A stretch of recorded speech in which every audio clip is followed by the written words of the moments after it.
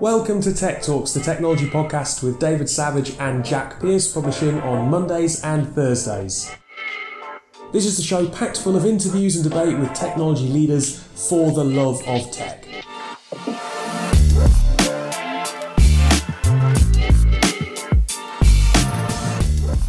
On today's show, we are talking to Jeremy. He is the CEO of JudoPay. But before that, hiya Jack. Hello. How are you? Yeah, I'm alright. Here's a random question. Go on. Fireman Sam, sexist or not? Not actively sexist, but... Did you not see this? No. I thought you might have seen this, given Piers Morgan is your favourite. Oh, I've muted him on Twitter. Oh, right. Yeah, I can't stand the bastard. There was. I don't think we should get into it, because Yeah. actually I think it's a bit more complex than has been played out online.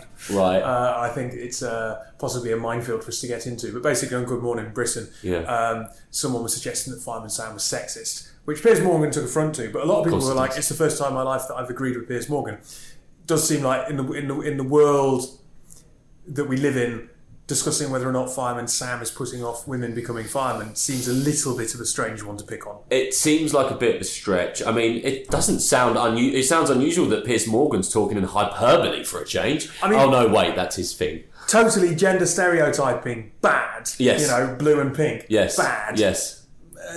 Fireman Sam, I mean, when was it created? I watched Fireman Sam as a kid. Yeah. It's just kind of slightly archaic, yes, but it's a much beloved literary character. I mean, where do we stop then? Bob the Builder, Thomas the Tank Engine? Well, I saw people to that effect. I mean, I think it's just more of a reflection of the time of these programmes' inception, that it just, men weren't thinking about women in an equal sense. Quite simply, they weren't. Don't necessarily think that means that they were being sexist, but it certainly means they weren't as woke as we are now. Yeah, right? I mean, I don't imagine that there are female post people, professionals, put off being posties because of Postman Pat. Yeah, exactly. I'm just trying to think. I mean, when you go over it, actually, it's pretty damning. I mean, of course. One of the big TV programmes when I was little was Tracy Beaker. Like that, no denying that was one of the biggest programmes when I was little. But other than that, I'm trying to think of any other female-led TV programmes as a child. Nickelodeon used to do this takeover thing. Their breakfast show was very much, they'd be at someone's house from the hours of 7 till 9 in the morning, doing the show from there. And that was hosted by a female. But other than that, yeah. But you had Josie on CBBC. Connie Huck. Yeah. Now, living legend Connie Huck. I would think that Blue Peter would surely be a standard bearer for equality. 100%. Yeah, that was really good. Yeah. You had different backgrounds. I'm pretty sure they had someone with a wheelchair on there at some point presenting it. Quite possible. And, you know, everyone knows about Sticky Back Plastic and Here's One I Made Earlier. The Karate Kid, that was boy, but the title is not. Yeah. You know why I said Karate Kid, don't you? No. Tenuous Link, Dave. I love it. I was like, that's a bit of a random one. It's not a kids' programme at all. But there we go. So, yes, let's talk about tech. Jeremy, CEO of JudoPay, is our guest on today's show. So we're talking fintech, we're talking cashless, loads to get our teeth into. But we also have something for you later on in the show, so stay tuned. We've got a second shorter interview with a product announcement all the way from Israel. Loads of reasons to stay tuned, but here's Jeremy. So today we are chatting to Jeremy. Jeremy, you're the CEO of Judo Payments. Yes, indeed. Just known as Judo or Judo Payments? We call it JudoPay, actually. JudoPay? Yeah. How long's the company been around? 6 or so kind of years now. And you joined 6 months ago? Yeah, I joined in September last year. So I suppose an interesting question is why join this company when you've been in the industry a long time in finance? What was it about this company and what they're doing that attracted you? I think really the opportunity that the company has and what it was actually focused on. So, I mean, I've been a passionate kind of believer in sort of like the power of kind of mobile and particularly in the kind of payments world for a long time. And Judo was kind of like set up to be really kind of to realise the opportunities in terms of, you know, the world moving towards kind of using mobile more and more and using apps to pay. The people were a key factor in terms of the team of people that we have here. Really kind of passionate, motivated, high achieving kind of people. So I guess a combination of what the company was about, the whole sort of the dynamic, the vibe here in terms of their kind of enthusiasm. We're not a startup anymore. We're more of a kind of a scale up. But actually, it had that kind of like startup-y type vibe. How many people are there in the business? We're 37 currently. Yeah. We're hiring a few positions at the moment. So In terms of the people that you've got, had many of them worked in finance before? Is that something that you brought to the table? So it's a mix. So we have some people who have a good background in payments, a number of people who have not been in this world before. They have been in the kind of tech world, or they've had other sort of they bring other kind of good experience. I mean, payments as an industry has obviously been around for a very, very long time, and coming into a market as a new business must be challenging. I suppose your traditional competitors, I suppose, might be a First Data or someone like that. Well, First Data is actually a partner of ours, but. Right. But yeah, I mean, I guess you get in terms of on this side of the business, so I guess in payments it splits into organizations which are giving us as consumers ways to pay, so either like a card or maybe it's actually on our devices and so on. So that kind of account. And then on the retail side of things, in terms of helping businesses, in terms of accepting those kind of payments. So on that kind of that receiving side of kind of payments, as it were, then there are some a host of really kind of big and powerful competitors in terms of, and I think where. And kind of true to our name in terms of like Judo. So and Judo kind of business strategy is tending to sort of like to use your relative kind of size, speed, agility, using perhaps going up against kind of bigger competitors and so on, bigger organizations, but in a way that, because you're able to kind of like do things kind of faster, you're more adaptable, more agile and so on. There are some advantages. I mean, you were a launch partner for Apple Pay. I mean, do you put that success down to that ability to move faster and be a little bit more agile? So the company saw the opportunities in app-based commerce and in-app commerce, and Apple Pay was a really kind of significant innovation in the market. And so there were the two aspects of Apple Pay. One, the kind of the physical payment piece, and using the kind of the established sort of contactless technology which the payment schemes and banks have been putting in place. But then on the other side is actually the ability to make a really kind of simple, frictionless, convenient e-com or m-com kind of payment. And that, so Apple were seeking to, work with people that were in that kind of space, who understood that space, and could really kind of help them kind of, to deliver for, a number of kind of retailers and merchants and so on, that sort of, provide that Apple Pay kind of in-app experience. Now, I think it's interesting that you've made a pledge. Is a pledge a strong word? But you're going to try and go cashless for 2019, right? I will go cashless. It is a pledge, yeah, absolutely. So I would argue that, I would guesstimate that 90% of my transactions are cashless now. I use Google Pay predominantly in every instance that I can. However, even this morning I took £10 out of a cash point just in case, because the coffee shop at St Margaret's Station, often the card reader breaks, and every now and then I've fallen victim of kind of Visa having an outage or MasterCard having an outage. So how challenging is that to go cashless for a whole year? I'd imagine 90% of the time it's absolutely fine, but... Well, so I think then, let's face it. So UK is an economy that has has embraced kind of cards for quite a while, and since 1966 when the first kind of credit card came into being, generation after generation is kind of they're used to using cards. Retailers today are increasingly they see the benefit of taking cards. They see the benefit of contactless as well, and just how that makes a much better customer experience. There have been some holdout sectors, so things like taxis have been a problem in the past, and then you get the whole kind of like vending kind of area, parking, those sort of areas. but they're all being addressed. I mean, so I guess it's kind of the Uber effect on taxis in terms of then. So obviously you've got the move by Transport for London, to essentially enforce that taxi, that sort of black cabs can actually kind of take cards and very much which are contactless enabled. You've got a number of our clients, two key clients they are enabling minicab firms up and down the country to using apps and having sort of app-based kind of payments and so on, using cards. So that sector I think is well on the way to being a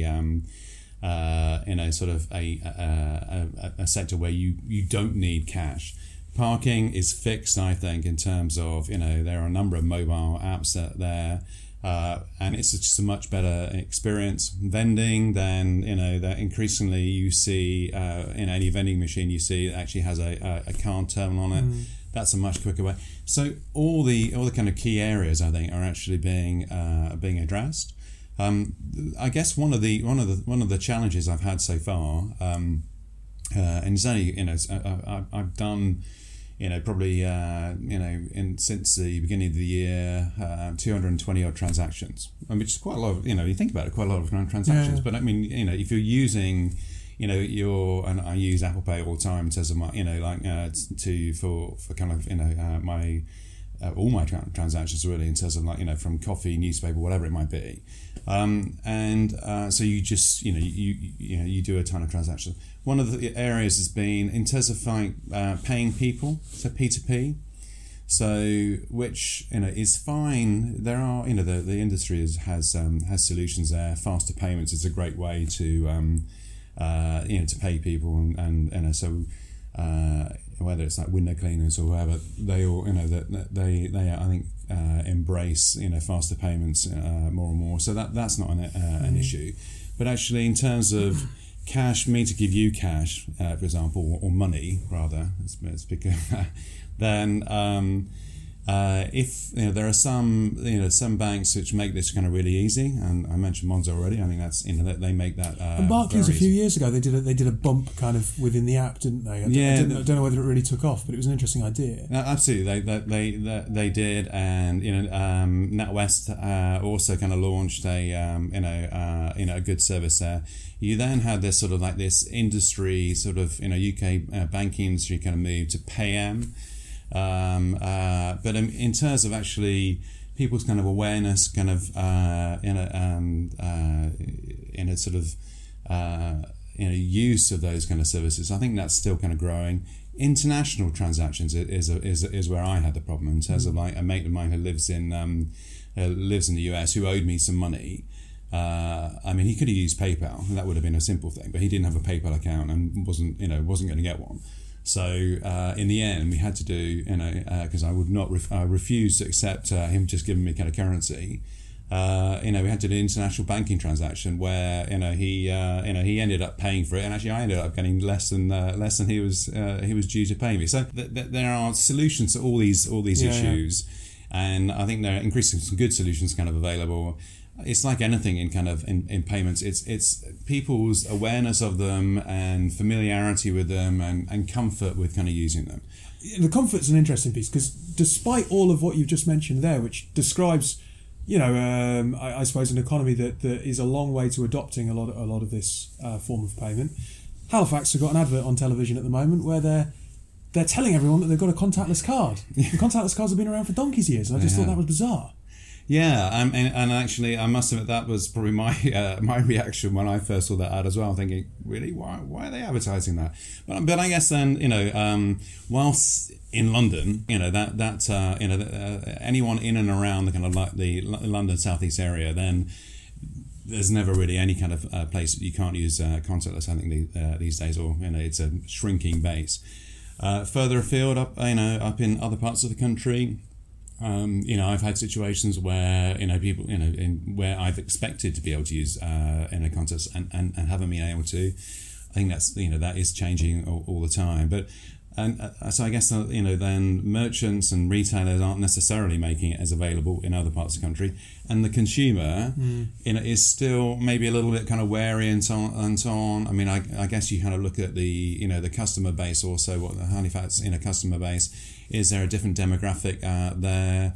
It's just I guess they're looking to provide to engage people in using kind of this technology, and typically what happens is after the first sort of 2 or 3 transactions you're there. You just it's never an issue. And the same we've seen it in contactless, we see it in mobile currently. People getting it, they need to get familiar with this new way of doing things, and once they are, then it becomes the everyday, their default way of doing things. My mum runs the Slaley community shop up in Northumberland. I'm going to have to double check now whether they accept contactless payments. But there are different ways of doing things, and I guess that increasingly people are looking to provide solutions in this space. Just out of interest, mobile phones, smart devices are fairly saturated across the market now, regardless of those demographics. And obviously, we do sometimes think, demographics will be kind of a barrier. But I wondered if that was actually borne out in some of the data. If actually, largely, you saw more and more people in certain geographies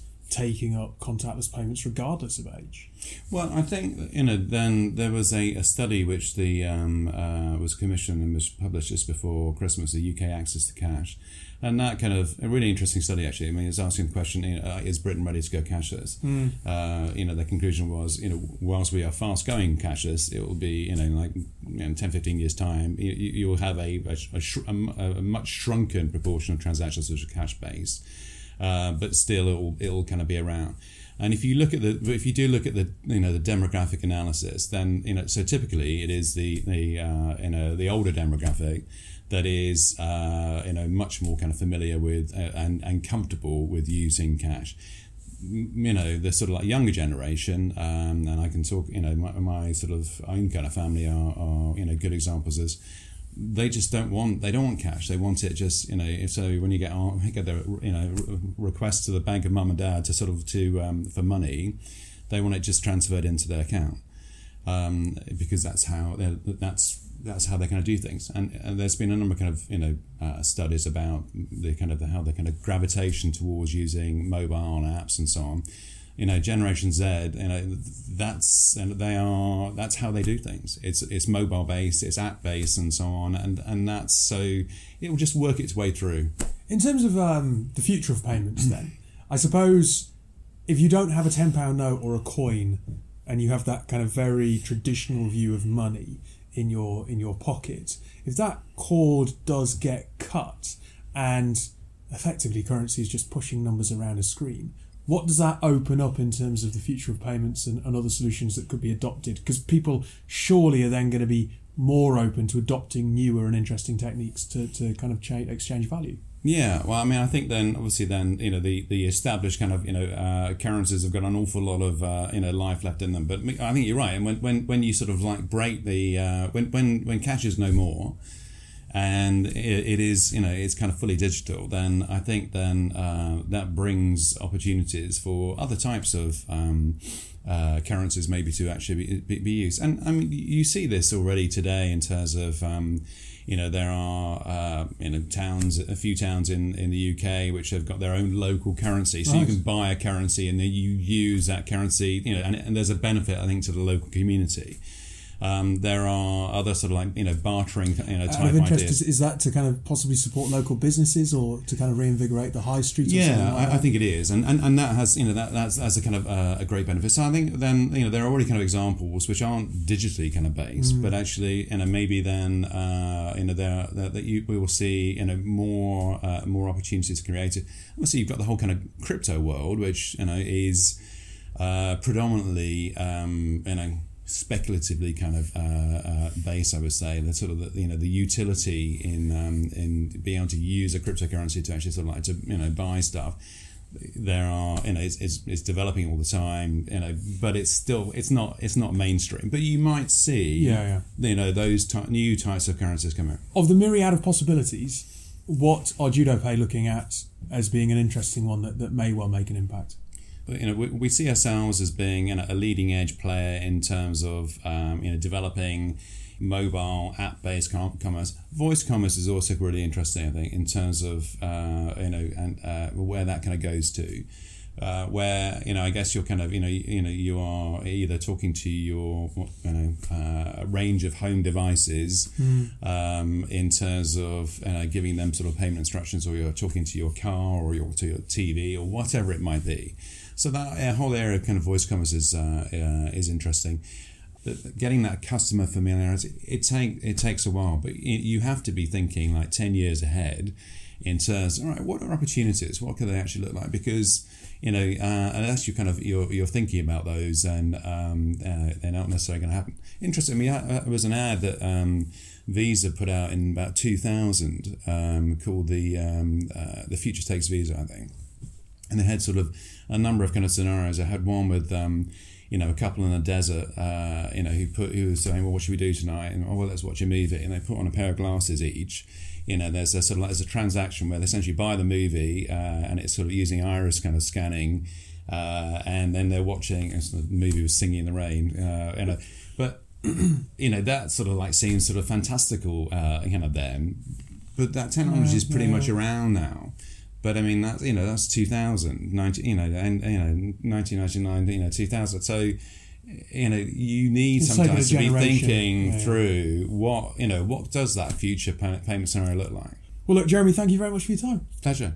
Could Jeremy be the first cashless man in the world? In the world. Oh, Jeremy Clarkson style, like it. It doesn't sound easy. I would think I was totally cashless, but I'm not, because every Friday I go down to Petticoat Lane to get my chicken satay wrap and I pay with cash. Yes.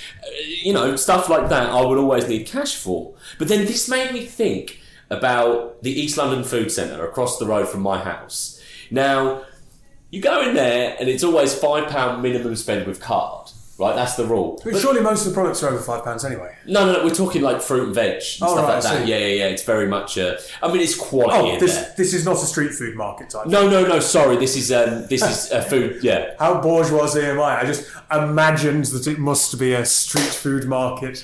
No, it's very much a corner shop. Yeah. But the fella in there, to everyone, will be like, £5 minimum spend. And then he'll go, but I'll let you off this time. He must have let me off about 13 times this year already. Well, you're a regular customer. Exactly. So I think the whole thing with contactless is that we're now even seeing mind shift mentality in corner shops and local businesses, which is good, I think. I was at Christmas at Kew, not this year gone, but the year before. You fancy bastard. I'm coming across all wrong on this show. Street food, Christmas at Kew. In the building. I'm wearing a red t-shirt today. Not that I'm a red, but there we go. Anyway. You got your green trainers. Yes. There was, basically, you would imagine at something like that, they would have something like iZettle. No, it was cash only. Really? Yeah, so... But one thing we didn't mention was this, and Josie can talk about this in more detail when she's next on, but she's going to a festival where you can only pay via a bracelet. Yeah. So you top up money on... Fire bracelet style. Exactly. You get the app, you can top up your amount on the app, but you can only do it as a value of £10 or higher. So it's like 10, 20, 30, 40. If we're being cynical, though, that's got less to do with making people's lives easier and more to do with extracting cash from them. Totally. In that circumstance. It is totally cynical, but the technology is interesting. Yes. Yeah.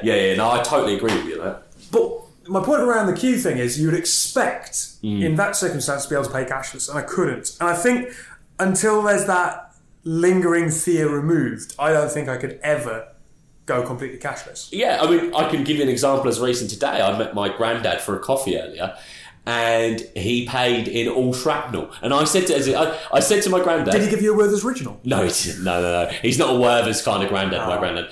But I said to him, you're giving him all your change. He's like, yeah, I fucking hate shrapnel.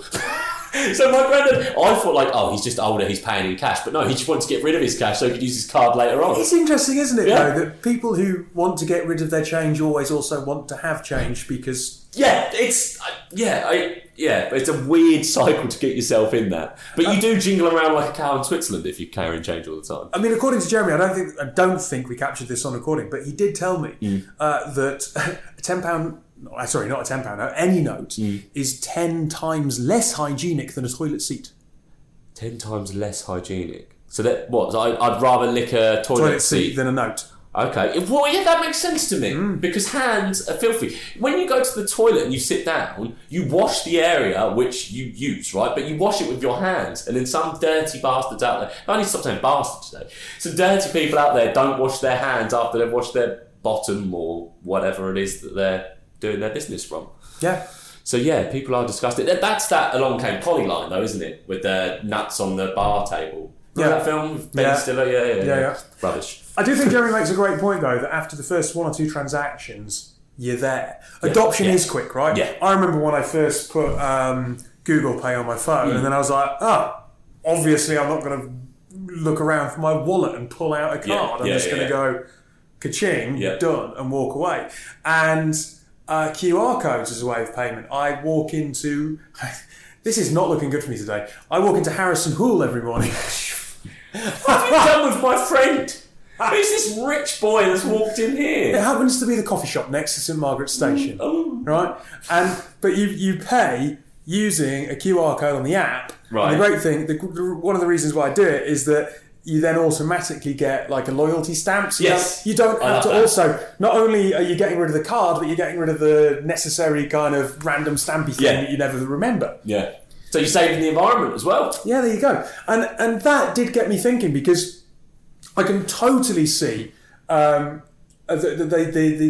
this kind of idea that an area could come up with its local currency, that you could have an app that not just Harrison Hall have, but say you had like a range of 10 independent shops where they had a shared loyalty point system that encouraged people to stay within that particular ecosystem. And we often think about tech driving people out of the high street and out of independent stores, but actually you can quite quickly see a little tweak, a little clever application, and like Jeremy mentions, like a boom in local currencies. You don't have to create a currency. You could just have a quite a clever shared loyalty scheme. And as long as it's not shit like the old post office money.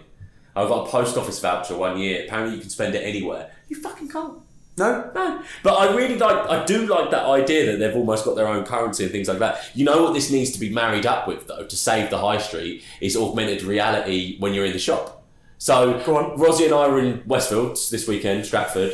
We went into Zara because she loves Zara. She got a few bits and bobs to try on. The queue was ridiculous because it takes people a lot of time to get undressed and redressed and so on and so forth. If you go up to a mirror, you doobie in your code for your t-shirt or jeans or whatever, and then it wears it on you in the mirror. It's going to save people time.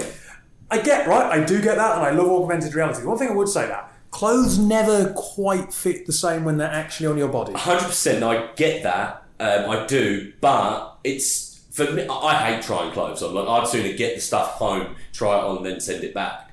But I still think this will work. But did you see the other day that there's a company? I'm proper digressing here, but a company out there that sends you a cat suit with loads of sensors on it. I was just wondering, where are you shopping? Leather? No, it's not leather. But they send you a cat suit, loads of sensors on it, and it reads your whole body, like your measurements. Right. And then all your clothes from this company are tailor-made, like to a T. Wow. Because it's all over. Skin-tight suit. Exactly. So it will be good for when I get that leather cat suit. Zip yourself out. I'll be like Eddie Murphy in Raw. Lovely. Yeah. With that, let's go to our advert break. I wanted to show you that, because he gave an example about taxi companies now getting their own apps, and I wanted to show you the Colchester example. Really? Yeah. Colchester example. Yeah. Colchester at the forefront of technology. All the 8 taxis. You remember them, right? So it's like a budget. It very much is budget Uber. Listeners, you can't see this, but the dial here shows that we are where we are, which is by Liverpool Street, and it would take us 81 minutes to get a cab from Colchester. Lovely. But if I was back in home in Colchester, it would be a lot more receptive. But it's just showing that, Uber have disrupted so much that black cabs and even all the 8 cabs are having to get involved. Farewell, but not goodbye. Do you know what that is? Bobby Robson's autobiography. All the Better, read by Bobby Robson. No way. Yeah. What a legend of the game he was. Exactly. It's a great book to read, but listening to Bobby Robson talking you through his life, that's special. Exactly. My choice is The Sisters Brothers, which is a film starring Jake Gyllenhaal and John C. Reilly that has been released worldwide apart from in the UK. So I'm going to listen to the audiobook. If anyone's wondering why we've suddenly started talking about books, it's because if you head over to audible.co.uk/Tech Talks, you can get a 3 months trial there, courtesy of your favourite technology podcast. Get listening. Should we get on to the news now? Yeah, it's an exciting one this Now week. that you've been like, oh, hang on, I want to show that. Yeah, that was very sweet. Yeah, now that I'm actually giving good examples rather than just showing off about how rich I am all the time, Dave. I was at Q last Christmas. Membership for Q is 75 quid for the year for 2 people. That gives you unlimited access to the gardens. Normally, it's £20 a visit per person. How many times have I been to Kew Gardens? 0. You're also supporting the World Seed Bank, and there are plenty of examples of plants in Kew that now don't exist anywhere else in the wild. The World Seed Bank just sounds wrong to me. Sorry. Anyway, I'm just pointing out how, it's a very green thing. Stop justifying your austerity. Austerity? Just. It's definitely not austerity. I'm spending it on something that I don't need. You know what I mean. It's nice Showing to have. off. Nice to have. Right. Do we need another smart watch, Jack? Or do we need a medical wearable for that matter? 100%. I mean, I know for a fact that 40% of people with AFib, the most common form of arrhythmia, don't know that they have it. When did you become such an expert? We've got an interview to play you. We have spoken to Cardiac Sense. They are an Israeli-based medtech firm. Mm-hmm. They have come up with a smartwatch. I'm going to hand over to this interview. It's quite short. Have a listen, and then myself and Jack are going to just have a quick chat about this product afterwards. So we're chatting on the line with Amnon Blanca. Amnon, you work for Cardiac Sense, and you're based in Israel, correct? Correct. And you have a new smart device coming to market in the healthcare space. Yes, we are developing a one-of-a-kind medical watch. This watch is first focusing on heart arrhythmia detection and cuffless blood pressure measurement. How does that work, if you don't mind me asking? And is it... Because there's a number of products out there that you can obviously buy commercially that would seem to measure heart rate, etc. All the devices in the market today for detecting heart arrhythmias are based on ECG technology, which is electrocardiogram. Mm-hmm. And either they are cumbersome and can be measured. You can measure only for up to 30 days. With some sort of patches and halters, and mm-hmm. It's very, very annoying to walk around with something like that for 3 weeks or 1 month. Mm-hmm. Or there are the devices that are intended for a special spot check, and then you need to initiate the test and look for heart arrhythmia, which is a problem. It does not monitor you for a long time. And the second thing is many people have heart arrhythmias, but they are not symptomatic, meaning right. They do not feel the heart arrhythmia. So they cannot initiate the test or the check in the right time where the arrhythmia occur. That's why we develop a watch, which is a medical device. You can walk with it all year long, and it will monitor you 24/7, 365, and will look for arrhythmia. That remote monitoring aspect, the fact that you mentioned people aren't even aware that they've got that arrhythmia, but this can measure all the time. How important is that when it comes to then being able to potentially predict disease and do some interesting stuff with that data? The most common arrhythmia, it's called atrial fibrillation, or in short, AFib. Mm-hmm. If you have such an arrhythmia, it will put you in 500% at risk for getting a stroke. And right. 60% of the people are symptomatic and 40% are not. Meaning it's like a ticking bomb. They're walking with it. As long as they don't know that they are AFib patient, they might have a stroke any time. And actually the treatment for that is relatively simple. You get a special anticoagulant that will take you out of risk of getting a stroke. The issue is diagnosing these people and surfacing all the people that are AFib patients and are not symptomatic. Right. And because it's paroxysmal arrhythmia, meaning it can come and go once a day, once a week, once a month, or maybe once a year, but still you're at risk, meaning that you need to look for it all the time. And the ECG-based technology that exists today does not allow you to do that, except for one device that is invasive one, and you need to have a procedure to put it in your chest, which is obviously have the downfall of its own. Yeah, of course. Out of interest, you've obviously got Fitbit on the lifestyle end, and obviously iWatch. Their battery ranges differ wildly. Your product, how long? How often are you going to have to charge this? Because it's going to be frustrating if you've got to charge it every other night, I guess. But I don't know if the technology is a big battery drain. So everybody's using the optical technology for reading heart rate, which is called PPG. Our device has 5 days between charges, and we believe that in the coming year we will go for at least 10 days between charges, which is obviously reasonable. And you can ask, so how are you different from all the other players in the market that have PPG technology?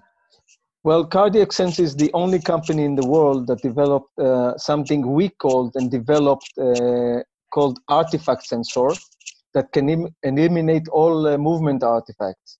We are the only company to do that, and therefore our pulse and heart rate reading is equal to ECG reading, which is the medical standard.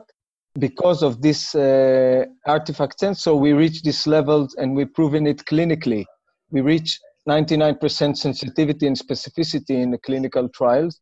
Amazing. While many other companies, including Big Apple, are reaching the levels of some 70-something sensitivity and specificity because they do not have this special sensor we developed. So is the watch available now, and if so, in what markets, or is it due to be launched? No, it's due to be launched. We are currently in a clinical trial towards FDA and CE approvals. We should have both of them by the end of this year. And the watch will be available in the market in the beginning of next year. It's 2020. So if someone's interested in getting their hands on one, what would they do? Would they go to your website? And No, first of all, we are starting with the watch as any other medical device for this purpose. This will be prescribed watch. Oh, I see. Okay. It's not over the counter. We believe that the clinical people, the cardiologists and electrophysiologists, they need to embrace this technology because they are used to the ECG devices in the market. And we also added ECG to our watch, which is instantaneous ECG. You only need to put your finger on the crown of the watch, the other hand fingers, and you will get instantaneous ECG. That is why, because we think that the cardiologist would embrace this technology faster if they will be introduced to signal they are already working with. And on top of that, there is the PPG signal. This is regarding heart arrhythmias, but the true holy grail that will follow, we believe next year, is cuffless blood pressure measurement. And there is no device in the market today that measure blood pressure without cuff. We just noticed that Omron, the biggest company in the world for blood pressure measurement, just came out with a watch that measure blood pressure. However, the band itself has a cuff inside it. I see. And it's annoying. Well, look, it's amazing to hear about new products and new innovations, and especially those coming out of Israel. You know, obviously we're a UK-based podcast, so it's always fun to hear of new technologies elsewhere in the world. But thank you for coming on the show and sharing a few moments with our listeners so they can understand what you guys are doing. Thank you, David. Thank you for your time, and happy to be hosted in your show. Can I start with my 2 Israel-based puns? Go on. Well, is really a good idea? And I wonder if they're going to get joined up with the insurance market in Tel Aviv. Did you Televiva. come up with those? Literally just now. I'm actually quite impressed. Televiva. That's good. I do think this is fascinating, right? Because let's face it, it's not too many years ago that people would have been watching a football match at Tottenham Hotspur and a Bolton player Why the fuck would they be doing that? It was Mbamba, wasn't it? No, what was his name? Fabrice Muamba. Yes. Had a heart attack on the pitch. Oh shit, was it him? Yes. It was Fabrice him. Mbamba, yeah. But he survived, didn't he? It's Mark survived. Vivian Foe that passed. He Yes. survived, yeah. He was very lucky that there was a doctor, a cardiac specialist in the crowd who Yeah. jumped out and, Yeah. and helped save his life. But they discovered that he had a heart condition that had gone undetected. And if a professional athlete can have a heart condition that's undetected, then yeah, totally, that kind of justifies the need for us to be a bit more aware. Well, especially like football clubs who have a team of scientists and physios working for them, and Yeah, I know. doctors, But to the point that's made by Amnon, some of these defects, you can only spot the arrhythmia at the moment that something's happening. Yeah, I mean, I learned that today. Yeah, I just assumed that if you had a heart defect, it was Yeah. there the whole time. Yeah. So that's really interesting, right? Because it could stop those kind of, to use a very public example, you don't want professional athletes dropping dead because they've got heart defects that you're not aware, but equally you don't want that happening to anybody. I just didn't even know that an arrhythmia could be symptomless. I thought that it would literally be done on your heartbeats all the time, and it would be obvious all the time, but it's not. Was it Louis Tomlinson's sister, the One Direction singer's sister, dropped dead of a heart attack aged 18 last week? Really? Now, you'd imagine, I haven't actually read the details, I'm just thinking this off the top of my head, but I would imagine that's something similar. No, and my cousin's best friend, it happened to him. Yeah. He passed age 16. He was, I don't want to get morbid, but he was on Skype to his friends in the group, and then he went over Skype. It was the most harrowing experience ever, but you don't know this thing until it's too late. I mean, I suppose, when I was talking to Amnon, I was kind of thinking, right, well, they want to talk to us because they want to tell people about their product. Yeah. And I was assuming it was going to be B2C. Yeah. And I was actually really pleasantly surprised to find that actually, no, it's prescription only, and they're going to get it in with clinicians, and then it's going to be prescribed to people on a needs basis, because they're not trying to sell lots and lots and lots of watches. They're just, and they are doing the proper trials to make sure that this actually serves a purpose. And I think I loved it for that. I loved that here's some genuine innovation, doing something that, as they say, no other company on the planet so far has been able to do. Yeah. I didn't really understand all the cuff stuff. I ain't got a clue. But what I understood sounded amazing. My jaw dropped when he said it was going to be prescription based, because the whole part before that, it was like, and no disrespect to Amnon, but it was like a pitch, and it was a brilliant pitch as well. Like he covered it all with a fantastic affluence, but it got to that. It's like, wait, what? It's going to be given as part of... That's amazing. We talk about so much about profit with purpose. This is purpose, maybe with a wee bit of profit. Well, I'm assuming they're going to sell them to... Good luck selling it to the NHS. Well, I have no idea how the Israeli medical system works. And I'd imagine that they're looking at various markets other than just the Middle East. But if clinicians and cardiac specialists go, this is a good thing, let's look beyond the initial cost. If it's picking up defects that we're not aware of, therefore stopping people getting into a position where they're in hospital and taking up a bed, there's a saving on cost. And if it's collecting data, I know people get funny about medical data, but if it's collecting data that allows us to prevent and predict potential illnesses and circumstances like that, surely it's good. We've said it before about health data. Like, as long as we can begin to trust people with our health data, it is arguably the most important data set to our lives. It just is. So yeah, I mean, these guys, Cardiac Sense, sound like they know what they're doing. The pitch deck or slide deck that we got sent was amazing, and I'd love to try one. Yeah. But with 2020, so it will be here. It will be here soon. Anyway, so Amnon, thank you so much for bringing that to our attention. People, we will include a link to Cardiac Sense in the show notes. Go check them out. But that's it for this week, Jack. Yeah, that is it, yeah. Well, obviously not. It's Thursday. It's still Friday. But, from a podcast perspective. As far as we're concerned, we're done now.